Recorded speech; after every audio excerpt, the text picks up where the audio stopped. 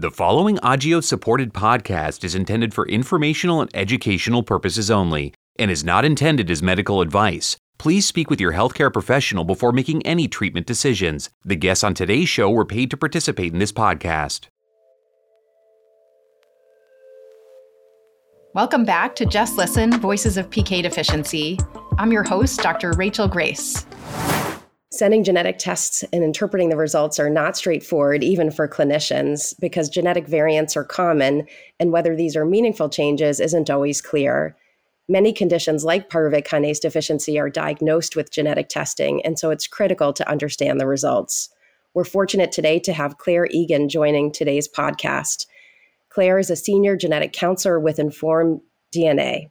She graduated from St. Lawrence College and has a master's in human genetics. She has extensive experience in pediatrics and in adult genetics and counsels patients with pyruvate kinase deficiency. I'm looking forward to today's discussion to better understand the role of genetic testing in pyruvate kinase deficiency and interpretation of the results. Claire, thank you so much for joining us today. I thought we could start by talking a little bit about you and what made you become interested in becoming a genetic counselor. First of all, thanks for having me. It's always a pleasure to get to talk with someone else who works in genetics or with genetic conditions, and I'm happy to be here to help share some information about what we do as genetic counsellors in this field. What made me become a genetic counsellor? Over the course of my life, I never realised it, but there were a couple of incidences where I now, looking back, I know were potentially genetic conditions. My maternal grandmother, had a diagnosis of very early onset dementia, diagnosed at 49. That was obviously a challenge in the family. And I had a very good friend back in my home country of Scotland who had a daughter who was diagnosed with neonatal Marfan syndrome, very severe form of Marfan syndrome. And that had a big impact on my very close friend and everyone who knows him. And fast forward throughout my life, I had a couple of careers, one in industry and one in academia in the United States as an analytical chemist. And I went back to grad school to do some extra studies. And I stumbled upon genetics as a degree option, which I fell in love with. And it was during that time I heard a lecture from a genetic counsellor, a program director, and she described genetic counselling to me. And I literally sat in the lecture theatre. I had an Oprah moment, and I said, that's what I'm going to do for the rest of my life. It was a light bulb moment. And so I pursued genetic counselling at that point thereafter. And I've been doing this for about 12 years now. That's great. And then how do you feel like your background in chemistry has enriched your experience as a genetic counselor and added to how you think about patients and their families? How I think about patients, yeah. It's a very people-oriented person. I always say it drives my husband crazy, but I always say it, that strangers are just your next best friend that you haven't said hello to yet. So I'm always out there saying hi to people, getting involved in people's business when I shouldn't, just in general. But in terms of the chemistry background, when I first started pursuing biology as a potential career and I was doing biology studies, it just blew my mind having had the chemistry background. So these molecules and everything in the world is made up of molecules. I would sometimes sit in a lecture and look at my hand and try and think about, my hand's made up of cells, and within these cells there's these molecules, and all these molecules are doing these different things every millisecond of every day. And it blew my mind how amazing humans are when we start thinking about it at the the cellular and then the molecular level. And so the chemistry background, biology made me put chemistry into context, and it gave chemistry a purpose and a reason, and okay, this makes sense. This actually made me realize just how amazing organisms, but human beings are in general, and how helping someone understand what's going on in their body at the cellular and at the molecular level can change how they think about themselves or their disease that they have. And it can be quite empowering. I think genetics can be so overwhelming for patients and families, or the idea of genetic testing and even seeing genetic results. And that's such a key part of your role as a genetic counselor in terms of helping families to understand why genetic testing is needed and how to interpret the results. Let's turn a little bit to the genetics of PK deficiency. Can you explain to the listeners what are the genetics behind PK deficiency? Sure. So the way I start any conversation with any family, and as you say, it can be very overwhelming, this thought and concept. So I like to take the conversation back and frame it and then come back into the specific disorder or the specific gene. And I always frame our conversations with, as humans, all of us, we all have about 20,000 genes in almost every cell in our bodies. And the way I tend to think of a gene really is like a genetic instruction. It's an instruction. We all have this blueprint set of instructions that tell us everything about ourselves. We have genes that tell us our eye colour or our hair colour or how tall we grow. There's thousands of genes that tell the brain how to grow and develop and do its job, or the bones, or the red blood cells.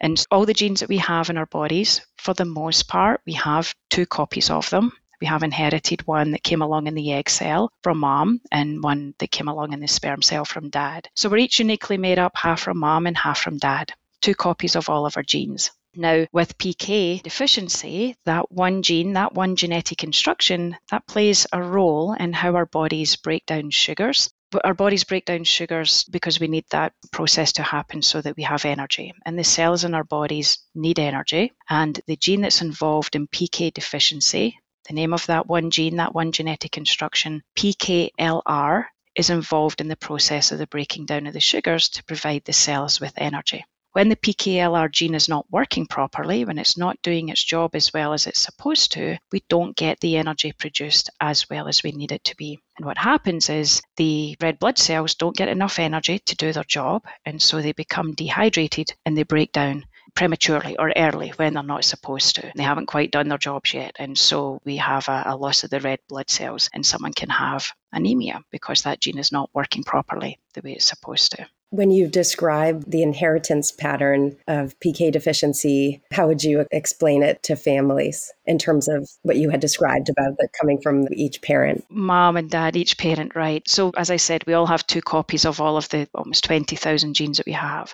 Genetic conditions are inherited in different ways, and sometimes we have to only have 1 copy of a gene not working for someone to have symptoms of the condition. With PK deficiency, we have to have both copies of the gene not working. So the copy we inherit from mom doesn't work properly, and the copy we inherit from dad doesn't work properly. So it's what we call an autosomal recessive condition. Recessive meaning we have to have both copies of the gene not working for us to have symptoms of the condition. Agios is a biopharmaceutical company that's fueled by connections with patient communities, professionals, partners, and each other. Building on these connections and the company's unmatched leadership in the field of cellular metabolism, Agios is pioneering therapies of genetically defined diseases, a broad group of rare and more common diseases that are typically severe and life-threatening. Near term, Agios is focusing on advancing a clinical pipeline of medicines for hereditary hemolytic anemias. To learn more about PK deficiency, visit knowpkdeficiency.com. That's KNOWPKdeficiency.com. One complicating factor, I think, for clinicians, but for patients and families too, when they get back the results, is that different tests may be sent from different practices. And so it may be that between 2 individuals, they've had different types of genetic tests done with ultimately the same result in terms of finding out that they have pyruvate kinase deficiency, but the genetic testing was done differently. And so I wondered if you could talk a little bit about that as well. The different types of tests, yeah, of course. And even taking a step a little bit further back in terms of how the testing can be done, some people will come to us and they'll say, oh, genetic testing, I don't know, you're going to do a spinal tap, right? And they think it's some big thing where we're going to be very invasive and it's a procedure that they're nervous about going through with. Historically, we were doing genetic testing on blood samples, and fast forward now to 2023, we can easily do genetic testing on blood samples. Sometimes people do it on a skin biopsy if we're looking for a very specific type of condition, but we can also do genetic testing on a saliva sample. It's nothing more than spitting in a tube. Sometimes we can use, let's say we have an infant, for example, who can't sit up and fill the tube full of saliva. We have a cheek swab, so we call that a buccal swab. So there's different methods with which that we can collect the sample and run the testing on, but it's really, for the most part these days, can be non-invasive and can be done in saliva or a cheek swab, so really quite simple. And then the types of testing that can be done, so if we have, let's say, an infant and they have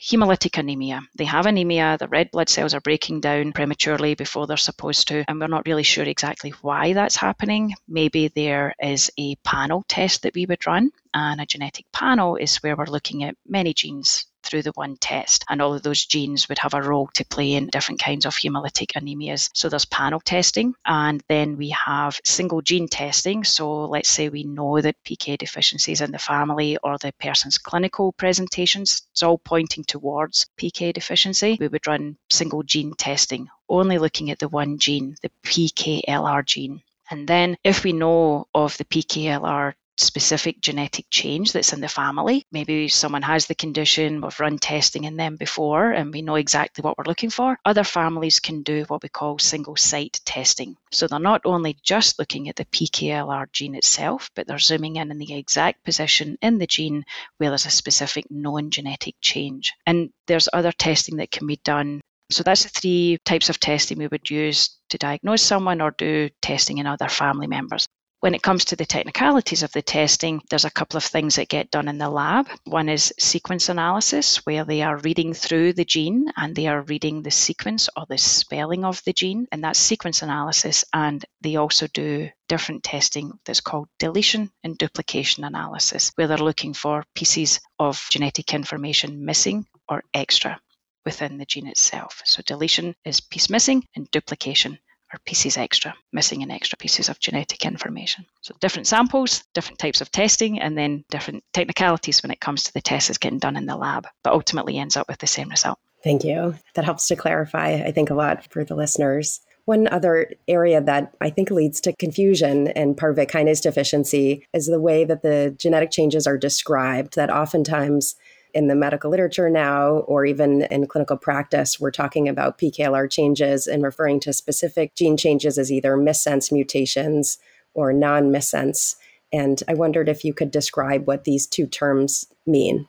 Yeah, absolutely. And those are just 2 of the terms that we can see on test reports. There's lots of different words that can be used. And oftentimes genetic test reports come back and they're full of technical information, they're full of genetic speak. And if you don't speak the language in your everyday life, the test report means nothing to anyone outside of genetics. In one sense, it keeps us in a job, so that's great. But in the other sense, it's not very helpful when someone's looking at a test report, and it, again, can be quite overwhelming. And you're saying a lot of words. What does this actually mean for me? What does it mean for my family? What does it mean for my baby who's in the hospital and could be quite sick? And so it's a great question to try and understand what those words mean. It might be useful to break it down and what's going on with the testing. So when a lab gets your sample, they pull out all your genetic information and then they look at the gene in question or genes in question. And I said earlier, they're reading through your genes and they're looking for spelling errors or spelling mistakes within the gene. I literally mean that. All of our genes, all of our genetic information is made up of strings of letters. Each gene is made up of strings of thousands of letters. There's only 4 letters in the genetic alphabet. A, like apple. And I always say that because apparently I say my A's like E's. So A, like apple, C, T, and G. So there's 4 letters in our genetic alphabet, and each of our 20,000 genes are made up of strings of those letters in different combinations. So the lab takes a sample, pulls out the PKLR gene, and they start reading through it. And they're reading through it, comparing someone's gene spelling to a typical or reference spelling of the gene. A, G, C, T, G, A, C, however the person's gene is spelled. If we think about the spelling of a gene as just being like a sentence, a basic sentence, the grey cat ran down the hall. That's just the spelling of a gene.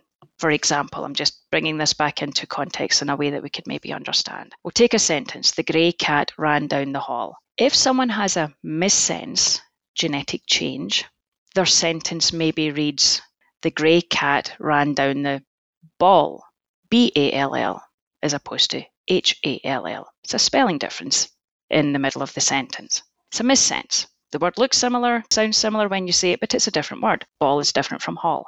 So that's a missense. There's a missense change within the gene. It's a letter difference, may or may not have an impact on the sentence, the gene itself. If we say the grey full stop, that's nonsense.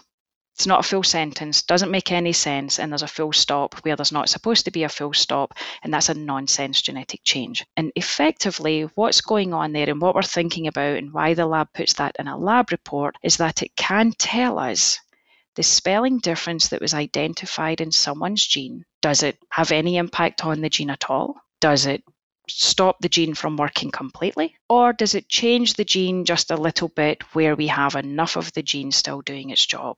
And so it can have an impact on what it means for someone's clinical presentation. With many genetic conditions, the net effect is that regardless of the change, the net effect is it's stopping the gene from working. And that's not the case with PKLR. We can have some of the gene doing some work some of the time. Any follow-up questions on that? Was there anything that I said there about that sentence structure that doesn't make sense? I think that sentence structure makes it more clear what the difference is between missense and non-missense. And there's, as you were saying, so many different ways in which a change can be a non-missense change.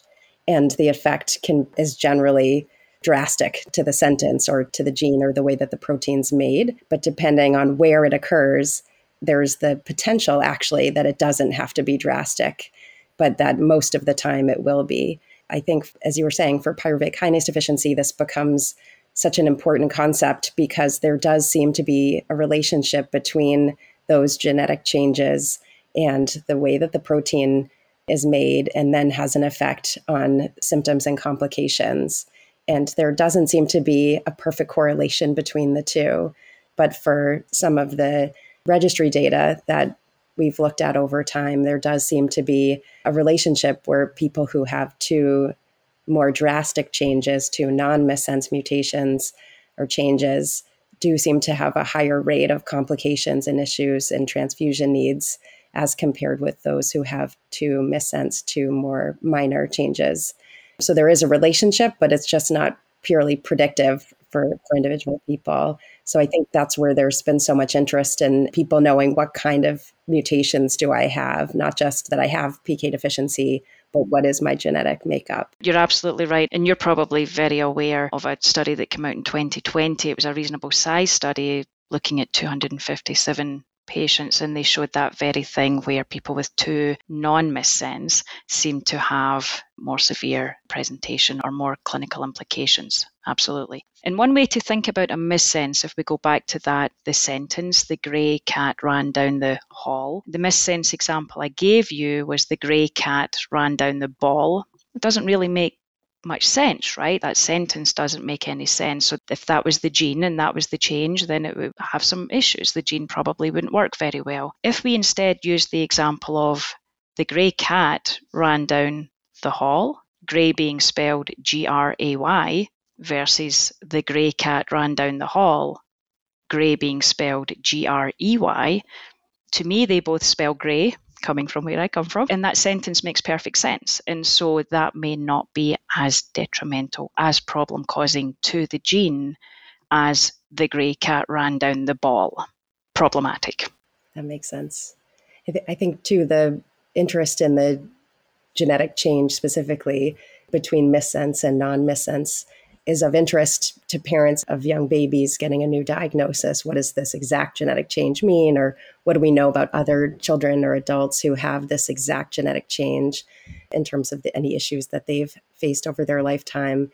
Where there's been new interest in what the genetic changes are is that it impacts some clinical trial eligibility for PK activators, and also seems to impact the likelihood of a PK activator having a positive effect on hemoglobin, on anemia, and red cell breakdown. And so there's interest in that way too, in terms of thinking about treatments for pyruvate kinase deficiency, that there does seem to be a relationship between the kind of genetic change somebody has and the likelihood of having an effect from a PK activator in particular. And it's everything that you just said there. It's not only what is the exact genetic change, can I find this out? And some people, they seem in some sense to get hung up on what is my exact genetic change or my child's genetic change. It leads to the bigger question of why are we doing genetic testing? If someone has a clinical diagnosis of pyruvate kinase deficiency, why do we need to run a genetic test? And you said it yourself, it may indeed open doors for the possibility of a clinical trial, and then knowing the exact genetic change could lead to that door being opened. But it can also lead to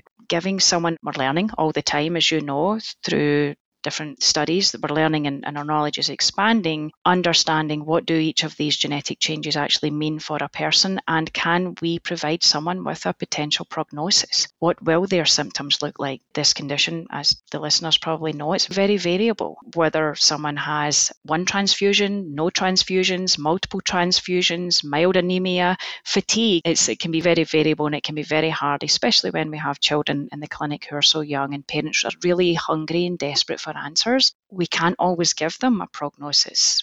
I often say your child will show us what they're going to do, what their specific issues will be with their genetic change. And I always try and make it big picture and make it more global, in that there's nothing more personal than your genes. It's what makes you exactly who you are. And some way I think about is all being genetically perfect in our own unique way. And sometimes when genes are not working properly, it causes clinical issues and can have clinical manifestations or symptoms, and we're not always able to predict what those will be. And that goes for even if we do know the specific genetic changes, their child will show us what they need and when they need it. I agree with what you're saying, that we know there's a lot of variability even in two people who have the same genetic change. So we know that it isn't a perfect correlation. And between two siblings who have the exact same genetic explanation for why they have PK deficiency can sometimes have a very different clinical picture in terms of what symptoms they have and how they're managed and what kinds of complications they've had. So it's clear that the genetic explanation isn't the full answer or explanation for what's to come, and that there's more to it for each individual person. And that, as you're saying, the young child will tell us what kinds of symptoms or issues they're going to have and how they maybe need to be managed. One of the reasons that may be the case where we're seeing variability even between two siblings is that this is one gene out of 20,000 genes. We know nothing of their other 19,999 genes that make up who they are, and all of those genes are working in different pathways at different times in different combinations. And each sibling, while they share 50% of all of their genes, their DNA, they are uniquely themselves. And so they have all those other genes playing a role in how their body breaks down sugar or produces energy or how their red blood cells work. And we're so far from understanding all of those pathways and all of the fine details to be able to say, okay, this is your set of 20,000 genes. This is how your body's going to react through life and in each and every different circumstance. And we just don't know most of that information. Again, I'm never going to get to retire. We find too, as we do more genetic testing or have, as you had said before, these gene panels, that people who have pyruvate kinase deficiency might have a genetic change in several other red cell genes that are probably genetic modifiers or modifiers to the bigger picture of what makes them who they are. And we do keep getting smarter in some ways, but then it gets more complicated in other ways and even more difficult to try to explain. Going back to the genetic testing, another point of confusion is the test result of a variant of uncertain significance. And that result comes back quite a bit when we send genetic testing. And we know as more and more people who have hemolytic anemias are having genetic testing, that for pyruvate kinase deficiency in particular, that there are new variants that are coming up on a regular basis. So I wondered if you could explain what a variant of uncertain significance is. The variant of uncertain significance, the favorite thing in my daily life. I talk about variants of uncertain significance, I think, more than I do anything else, because more and more these days we're running larger panels. We're uncovering genes that are associated with different conditions. And we always say it, let's look at the fewest number of genes possible, because the chance of finding a variant of uncertain significance increases with the more genes that we look at. If we take a step back for a second and we think about the 20,000 genes in the body. From a medical standpoint, we know what about maybe 6,500, maybe 7,000 of them do with regards to their normal job, what they do in the body and what it means if they don't work. So there's a good 13,500 genes that we don't know what they do yet. We're still figuring out their actual function in the body. If we then zoom into each gene and we look at each letter, that I told you earlier, there was thousands, if not tens or hundreds of thousands of letters that make up the spelling of each gene. We're so far from understanding fully what each letter would mean if it was different along that gene. When the lab reads through someone's gene, their PKLR gene, they're reading through it and they're looking to see how is this gene spelled compared to the typical or reference spelling of the gene. If they find at any point there is a spelling difference, the lab asks a couple of questions. Do we know that's a true genetic error? that's going to stop the gene from working, from doing its job? Have we seen it in other people before with PK deficiency? If the answers are no, they'll ask the other question, have we seen this gene in large enough numbers in the general healthy population? And if the answer's still no, then they're left with this, we don't actually know what this spelling difference means. All we can say is that this person has a spelling difference compared to what we expect, and we don't know if that's problem causing or not. So they report it back as a variant of uncertain significance. And I talk with people all the time, and I often caution about getting too hung up on a variant of uncertain significance, because I get it, someone's looking for an answer, they're looking for the why, but the lab truly doesn't know what that variant of uncertainty means at this point in time. Meanwhile, the patient over here is thinking, well, if it wasn't something, the lab wouldn't have put it on the report. And I get why that's easy to jump to that conclusion. There's really nothing to be done about a variant of uncertain significance until it's able to be reclassified. Sure, we can have some suspicion around it, and we can maybe just put an asterisk beside it and say to be revisited, but all we can do is really wait. Over time, as the lab runs samples more often in individuals with the condition or in the general healthy population, when they're able to reclassify a variant, when they have enough data, they would reissue, for the most part, a new report and let someone know or let their providers know, here's the new report. Now we're starting to gather some data on reclassification in different disorders and different genes, and we're finding that somewhere in the realm of 85 to 90% of the time, depending on the condition, variants of uncertainty are getting reclassified as completely benign,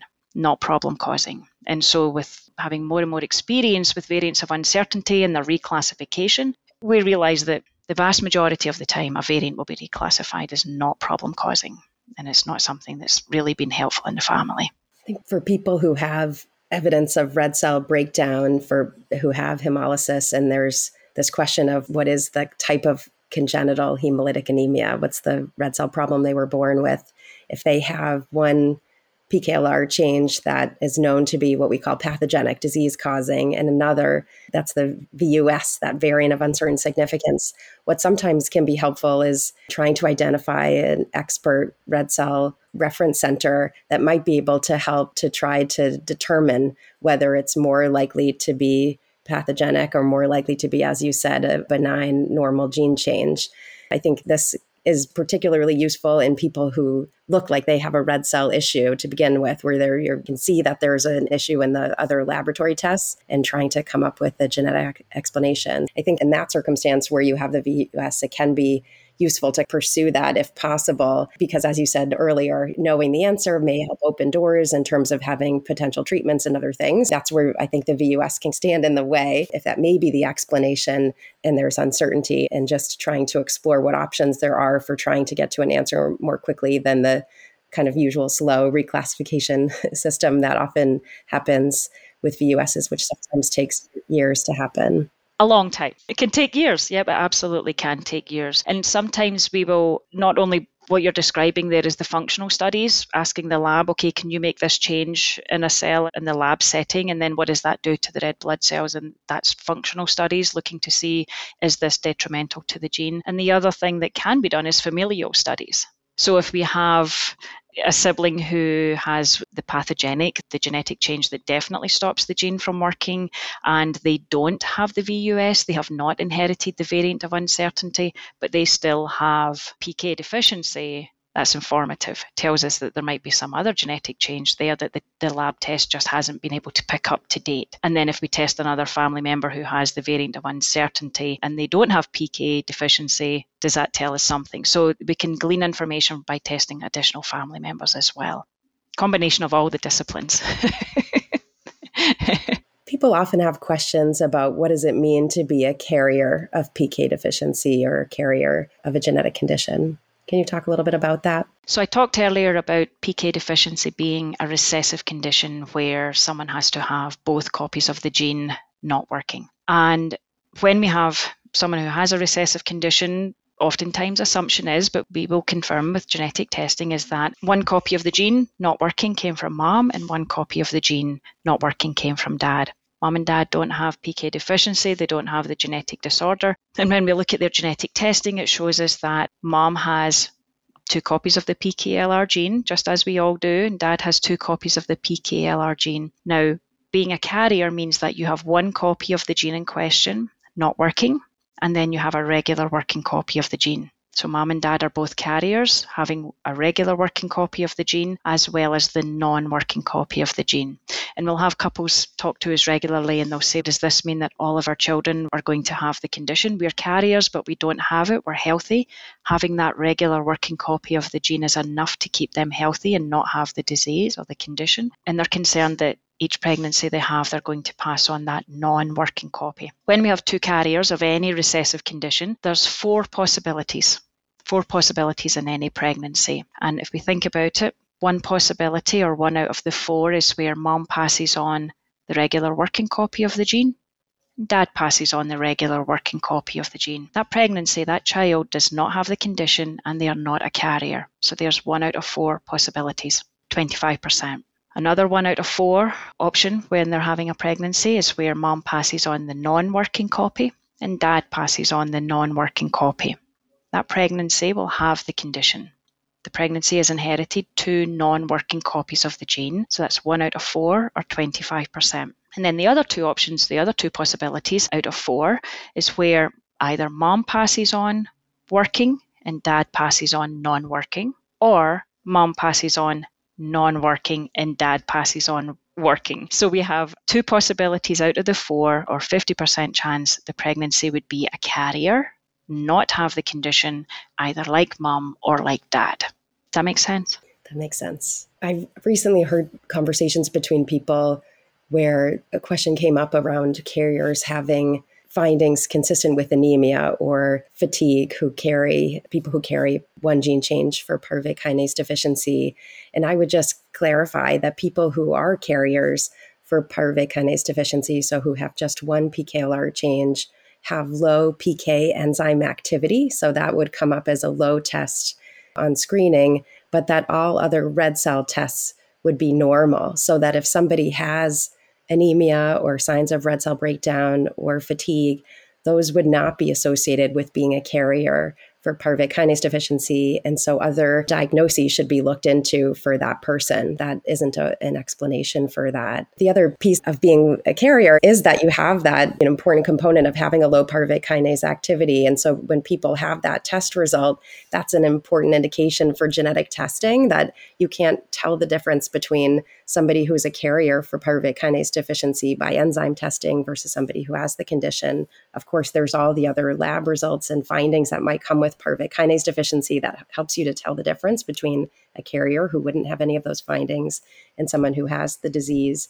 But that's an important reason to have genetic testing if you have a low enzyme activity, because it helps you to know the difference between being a carrier, of course, and having the condition. And then also knowing if someone is a carrier, it can help with reproductive decision making, or just understanding, what does this mean? Let's say one partner has PK deficiency, so they have two copies of the gene not working. Understanding if the other partner is a carrier helps understand, what does this mean for any children that we may have? So I talked earlier about two parents being carriers and the chances that they would have a child with PK deficiency. When we have someone who has PK deficiency, both copies of their PKLR gene, they don't work. Both copies of them don't work. So any pregnancy they have or contribute to, that's what they will pass on, a non-working copy of the PKLR gene. And so by understanding if their partner is a carrier, if they are, then any pregnancy between those two people, 50% of them would have the condition PK deficiency, and 50% would be carriers. People who have PK deficiency who are doing family planning wonder whether their partner should be screened for being a carrier, given that PK deficiency is rare. Is that something that you would recommend? And some people say to me, oh, my family member has this condition and my partner should have testing. And I hear the word should oftentimes in the clinic. And my personal opinion is that no one has to do genetic testing ever. It's entirely up to yourself. There's nothing more personal than our genetic information. And so it's entirely up to you if you want to find out what your genes look like. And it's about, what does the test result mean for you and how does that influence any decisions that you make? And my role in all of that is to help you get to a place of, is this something I want to do or not, when I have all of the facts and what this would mean for me. And so if someone has PK deficiency and their partner want to find out that the partner is a carrier, helps them understand the chance their child would have the condition, that's absolutely fine, and we'll gladly talk about that and help them coordinate it. If someone says, I don't want to know, doesn't matter to me, it's not going to change a single thing, then maybe we don't do testing. But from a medical and clinical standpoint, if you want information, then yes, testing would be indicated or recommended for a partner so they understood their risks and chance. I don't really like the word risk, but chance of having a child with the condition or not. And just to clarify again, because I've seen patients where they have pyruvate kinase deficiency and then say to me, I don't want to have children because they'll have pyruvate kinase deficiency. So can you just clarify again, if someone has pyruvate kinase deficiency, what's the likelihood of them having a child with pyruvate kinase deficiency? If a person has pyruvate kinase deficiency, and so there's different scenarios here, and their partner has pyruvate kinase deficiency, 100% of their biological children will have pyruvate kinase deficiency. Mom has two non-working copies of the PKLR gene. That's all she has to pass on. Dad would have two non-working copies of the PKLR gene. That's all he has to pass on. So both parents would be passing on non-working copies. Each pregnancy would have the condition. If we have one partner who has the PK deficiency and the other partner does not have PK deficiency and is not a carrier, none of their children will have the condition. All of their children will be carriers. And that happens because the affected partner has two non-working copies of the gene. That's all they have to pass on to any pregnancy, non-working copy. And the other partner is not a carrier, does not have the condition. They will pass on a regular working copy of the PKLR gene. All of their children will be carriers. That makes sense. Thank you. You were talking about how important it is for someone to make their own decision about genetic testing and that it's always a choice. Can you talk a little bit about who finds out the results of someone's genetic tests? It's a good question. A genetic test, a clinical genetic test, is like any other test in medicine. It's a clinical test. It's part of someone's medical record and it's protected, private health, protected information under HIPAA. And so the patient receives the information and any other healthcare provider that they would like certainly the ordering provider, but any other provider that they would like the result to be shared with their patient's permission, they would have access to the test result. And it leads on to that. I get the question regularly where people say, who has access to that, my medical record, and will that influence my insurance? Can I be discriminated against? If I just show mild anemia, do I just leave that in my medical record? Why would I add a genetic test in there that shows something that could be detrimental to me or may lose my insurance? That's the big question. Will I lose my insurance? There's a federal law in place known as GINA. And GINA is the Genetic Information Non-Discrimination Act. And GINA provides protections with regards to medical insurance and employers. So neither of those two bodies can discriminate against someone because of a genetic test report. Medical insurance cannot deny someone coverage. They cannot charge them higher for a premium. And an employer cannot fire someone because of a genetic test report. GINA has been in place since 2008, and there's never been a case brought against GINA. Now, one thing that we're very clear to discuss with people before they run any genetic testing is that GINA does not provide any protections with regards to life insurance, long-term care, or disability insurances. And there's no protections for military personnel. Now, if someone has their life insurance in place or long-term care, whatever, any insurances like that in place, and then they run the genetic test, they do not have to go back and tell the insurance company, hey, I ran a test, do you want to see my results? The policy was agreed upon, they agreed to your premium every month, and that doesn't change. If someone runs a genetic test and then they try to get life or long-term care or disability insurances, and the company asks, have you had genetic testing? The person would have to say, yes, I've had genetic testing. And if the company asks, what are your results? You would have to share them. So there are protections, but it doesn't cover everything. And it depends on where you're at and whether you have your insurance in place or not, what difference it makes to you. But you don't automatically lose medical insurance because of a genetic test result. It just doesn't happen. Thank you for clarifying that. I have one last question for you. What advice do you give families when you're giving new results of a genetic test in a baby? For example, if you're seeing a family that just had a child who had genetic testing and has a new diagnosis of pyruvate kinase deficiency, what kind of advice would you give to them? It's always interesting in the the clinic, especially with very young children, and I've worked in pediatrics for many years and had experience in the NICU with families getting these brand new diagnoses. And fundamentally, the bottom line is that they know their child is sick. They know there's something going on, and they've been looking for answers. And while it can be hard to hear the words, the genetic test results, and this is a genetic error, and it's not something where we can just do one-time transfusion and off we go and everything's going to be great. I'm always very clear that the worst is here, right? We're standing in the clinic. You see what's going on. This genetic information is just telling you why.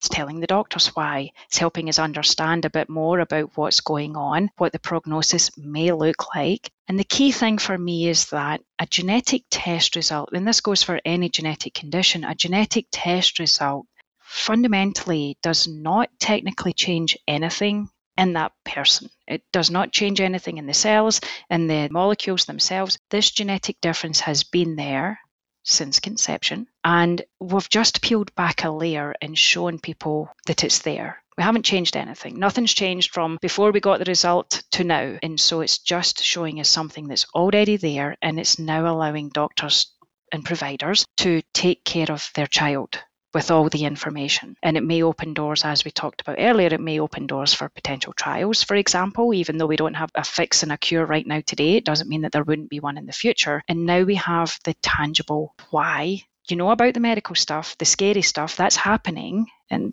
that may continue to happen, but we now know why. And it's something tangible, and it's something to read up on, and it's a place where we know there may be clinical trials, there may be support groups. There's lots of benefits to understanding the why someone has a sick child. And it can also help them by understanding the chances of having additional children with the condition or not having additional children with the condition.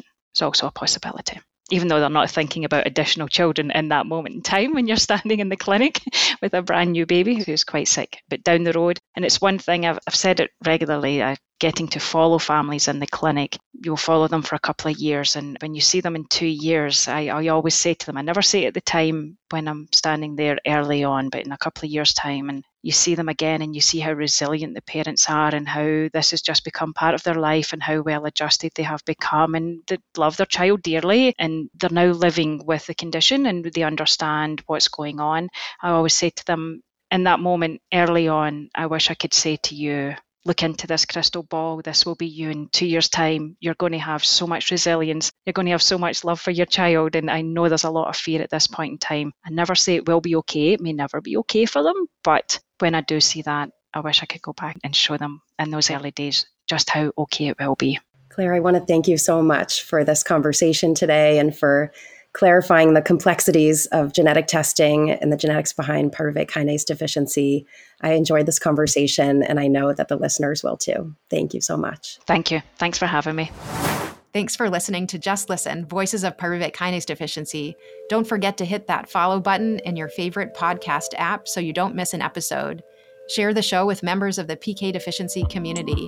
And if you'd like to learn more about PK deficiency and see what resources there are to support people impacted by PK deficiency, visit knowpkdeficiency.com. That is knowpkdeficiency.com. Thanks for listening. I'm Dr. Rachel Grace, and we look forward to talking with you again.